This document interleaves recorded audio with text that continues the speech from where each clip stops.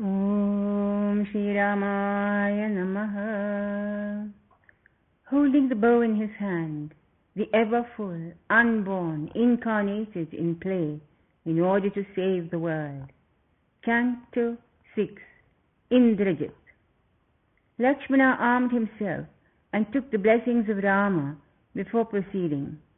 Vibhishana and Jambavan with his army of bears joined him. Come, hurry, said Vibhishana. I'll take you to the magic grove where he is performing the ceremony. The god of fire will give him his magic chariot, yoked to tigers, which will make him invulnerable. Only Rakshasas can see his hideout. Vibhishana took Lakshmana to the secret grove where Indrajit was conducting his ritual. He touched Lakshmana, who was then able to see Indrajit, kneeling before an altar in the grove, invoking the aid of his favorite god, Agni. He was pouring ghee into the fire with a wooden ladle and muttering incantations. His back was turned to them. The black sacrificial goat was tied to a stake and bleating piteously, wearing a crimson robe and disheveled locks. Indrajit beat the earth with his javelin, and out came thousands of serpents and coiled themselves round his arrows, which were piled near the altar. His axe then fell on the neck of the goat and severed it neatly, so that it fell in a pool of blood. He held the ladle high above his head, ready for the final invocation. As the flames leapt higher and higher, the tawny figures of the tigers could be seen, snarling and growling, waiting for their cue to leap out of the flames, drawing the invincible chariot. Vibhishana nudged Lakshmana, and he sent an arrow straight at the upraised ladle and split it in two, just as it was descending for the final offering. The Nagas hissed and slithered back to the netherworld from where they had come, and Indrajit swirled around with an imprecation and snarled, "You traitor, you have betrayed me. You call yourself my uncle, and yet you have disclosed my secrets. Otherwise he could never have found out my secret place of worship. You have eaten the salt of my father, and yet you have defected to the enemy. Shame on you! It is better to be a slave in one's own country than a friend of the enemy by licking his boots. One who abandons his own people and adopts the ways of his enemy is a traitor, and I should kill you first before killing Lakshmana." Vibhishana retorted, "You are the wicked son of my wicked brother, and I will have nothing to do with either of you. All these years my brother has reveled in sinful acts. His anger and arrogance are proverbial. All these years I have borne up with it because there was nothing I could do. Though I was born in the clan of the Rakshasas, my instincts were always those of a human. If I have abandoned you all now, it is because I am fed up of living a life of sin and wish to take up a noble path. You are a foolish, impulsive boy, bursting with pride, but beware, both you and your father are doomed, and so is this fabulous city of Lanka." By now Jambavan and his army of bears had begun to harass Indrajit's army. The commotion created was so great that Indrajit was forced to put an end to his verbal combat with his uncle and come out through the secret tunnel into the open forest. The demon prince was furious at having to end his ritual, because he then became vulnerable. He came out looking like the god of death. Hanuman barred his progress with a tree in his hand. Vibhishana told Lakshmana to go to Hanuman's aid and accost the grandson of Mayan, the master magician. Lakshmana twanged his bow string, and the enraged Indrajit rushed towards him. Clad in silver from head to toe, with a silver helmet and silver sword and arrows, Indrajit took up his bow and stood up in his chariot facing Lakshmana. Hanuman immediately carried Lakshmana on his shoulders. "Have you forgotten our last encounter, Lakshmana?" he snarled, "when I made you and your brother lie flat on the ground. This time I will not let you go so easily, but will dispatch you fast to the city of Yama." The two mighty protagonists faced each other for a fight to the finish.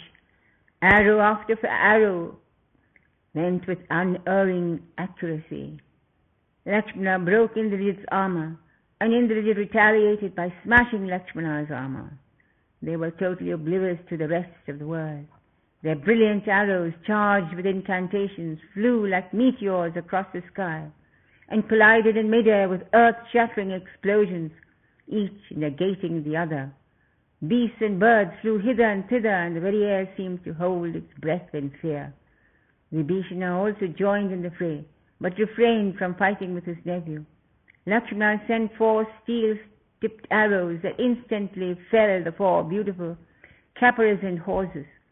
As the chariot started to swerve violently, another crescent-shaped arrow neatly severed the charioteer's head from his shoulders. For a minute Indrajit faltered, but undaunted he took up his bow and scattered thousands of arrows at Lakshmana's forces. The monkeys quickly took shelter behind Lakshmana. As it became dark, Indrajit ran back to the city and returned with another chariot. Lakshmana was wonderstruck at the swiftness with which he returned. Lakshmana smashed this chariot also. Lifting his sword high above his head, Indrajit whirled it round and round, so the blade seemed ablaze, but just as he was about to release it, Lakshmana shattered it with 100 arrows. The battle raged on furiously. At last Lakshmana took out the arrow given to him by the sage Agastya, charged with the power of Indra, and prayed to the weapon. If Rama, the son of Dasharatha, is truly a Dharmatman, if it's true that he has ever been truthful, has ever been loyal, and is absolutely unrivaled, then let this arrow kill Indrajit, the son of Ravana. So saying, he let fly the mantra-charged arrow at Indrajit. It flew like a streak of lightning straight to its target, and before Indrajit could counter it with one of his own, it neatly severed his handsome head so that it fell to the ground like a silver lotus. Like the bright sun setting behind the hills lay the head of Ravana's glorious son. The Vanara army set up a roar of victory which could be heard by Rama and Sugriva in the camp. The Rakshasa army fled to the city, leaving their weapons behind. Vibhishana, Hanuman and Jambavan were thrilled at Lakshmana's feat. He was carried triumphantly back on Hanuman's shoulder to the camp, where Rama welcomed him with joy. He took him on his lap and embraced him. He called the physician to come and attend to his wounds, which were many. The whole camp rejoiced, and Rama hoped that hearing of his son's death, Ravana himself would come the next day and fight with him. When Ravana heard of the death of his beloved son of Mandodari, he fainted. Indrajit, who had once captured Indra, the king of gods, and brought him in chains to his father, now lay dead, killed by an arrow which had been charged with the power of Indra himself. Reviving from his swoon, he began to lament over his son. "My son, my beloved son," he moaned. "There was no one like you in the whole world. You could defeat every army you encountered, yet you have been killed by that puny human being. How is it possible?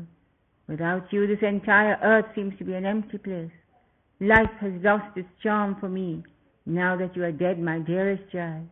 Where have you gone, leaving me and your mother and your beloved wife? Oh, Indrajit, why did you have to die?" He forgot that he was the sole cause for the destruction of all his sons. His sorrow turned to anger, as it normally did with him, and he decided to kill Sita in truth, and not as a trick as his son had done. For she was the cause of all this. He forgot the fact that he had no one to blame but himself. It was his cruel and unjust act which had brought calamity on his whole race. As prophesied by Vibhishana, tears like liquid fire rolled down his cheeks. Picking up his sword, he rushed out of the palace, determined to kill Sita, who was still devoted to Rama. His ministers and wives rushed after him. They had seen him angry many times before, but that was nothing compared to what they saw now. Like a malefic comet approaching Venus, he flew at Sita with upraised sword. She saw him coming sword in hand, and realized that this time he was not approaching with words of love, but with the sword of hate and meant to kill her as easily as he had professed to love her. How easily swayed are the minds of the wicked. One day they profess love, and the next day changes to hate. Sita was ready to die, since she was convinced that Rama had died. Luckily for her, one of Ravana's ministers, who was saner than the rest, approached him and said, "My lord, how can you contemplate such a sinful deed? It was bad enough that you abducted her. How can you think of killing her now when she is helpless and at your mercy? Leave this poor defenseless woman alone and turn your fury against her husband and brother, who are the ones who killed your son. Today is the 14th day of the dark lunar night. Tomorrow is the night of the new moon, most auspicious for night rangers like us. That is the time for you to march against Rama, and after having killed him, you can return victoriously and claim Sita as your own." Luckily for Sita, Ravana seemed to find this advice most palatable. He checked his stride and stood for a moment lost in thought. Then, without saying a word to anyone, he turned round and marched to his assembly hall. The next day he sent his crack regiment of carefully chosen men famed for their valor to the battlefield, with orders that they should not return until the Kosala brothers were dead. Armed with all the best weapons of their time, the ill-fated army set out at break of day. The two armies met with a terrible clash, and blood flowed like water. Rama tackled them single-handed, as he had done the army at Janasthana. The army could not be seen due to the shower of arrows which engulfed them. At last Rama took up the weapon called the Gandharva, which created a kind of illusion by which hundreds of Ramas could be seen on all sides. Within the period of an hour, he had totally wrecked Ravana's crack regiment. There was a loud wail in the whole of Lanka, set up by the wives of the deceased. They blamed Shurpanekha for being the sole cause of all their troubles. Every house in Lanka was sunk in sorrow. Those houses from which at one time only the sound of music and revelry could be heard were now shuddering with the sounds of moans and groans. As Ravana approached his bedroom, the fascinating Mandodari, daughter of Mayan, the maker of illusions, approached him and softly wound her arms round his neck. "My lord," she said, "do you have to go for battle tomorrow? Can you not change your mind?" Gently he put her away from him and said, "My faithful one, you know I have to go, but please believe in me, I will not let you down." "You have never let me down, my lord," she said. "From the day you married me, you have given me nothing but delight. How can I forget?" For the last time, Ravana climbed up the ramparts of his castle and sang the Sama hymns in which he was an expert, and by singing which he at once pleased Maheshwara, the Lord of the world. The whole of nature seemed to be providing an accompaniment for his chants, with the sighing of the wind, the lashing of the waves, and the eerie creaking of the trees, as they swayed to and fro in tune with the rhythm of his song. Rama heard it down below and watched fascinated as Ravana's mighty figure, silhouetted against the sky, swayed and danced to his own music. At last, with the approach of midnight, Amavasya, the night of the new moon, the wind dropped, the waves calmed down, and Ravana came down for his final battle. For the first time there was a twinge of fear in Ravana's voice as he ordered the last of his generals to get ready for the battle, for he had decided to go himself and avenge the death of all his loved ones. His divine chariot with a golden banner, equipped with all the latest weapons, and drawn by 8 swift horses, gleaming with jewels, was brought to the gate. Ravana leapt into it like a tiger and took the reins himself. The demon warriors cheered and clapped as he thundered down the street. He chose to take the 5th gate, the gate of illusion, and rose up like a black swan into the sky. Thus ends the 6th canto, called Indrajit, of the Yuddha Kanda in the glorious Ramayana of the sage Valmiki. Hari Om Tat Sat. Vasishtha says, the Creator as well as His creation is pure consciousness. When that is realized, it is known as Brahman. From the Yoga Vasishtha.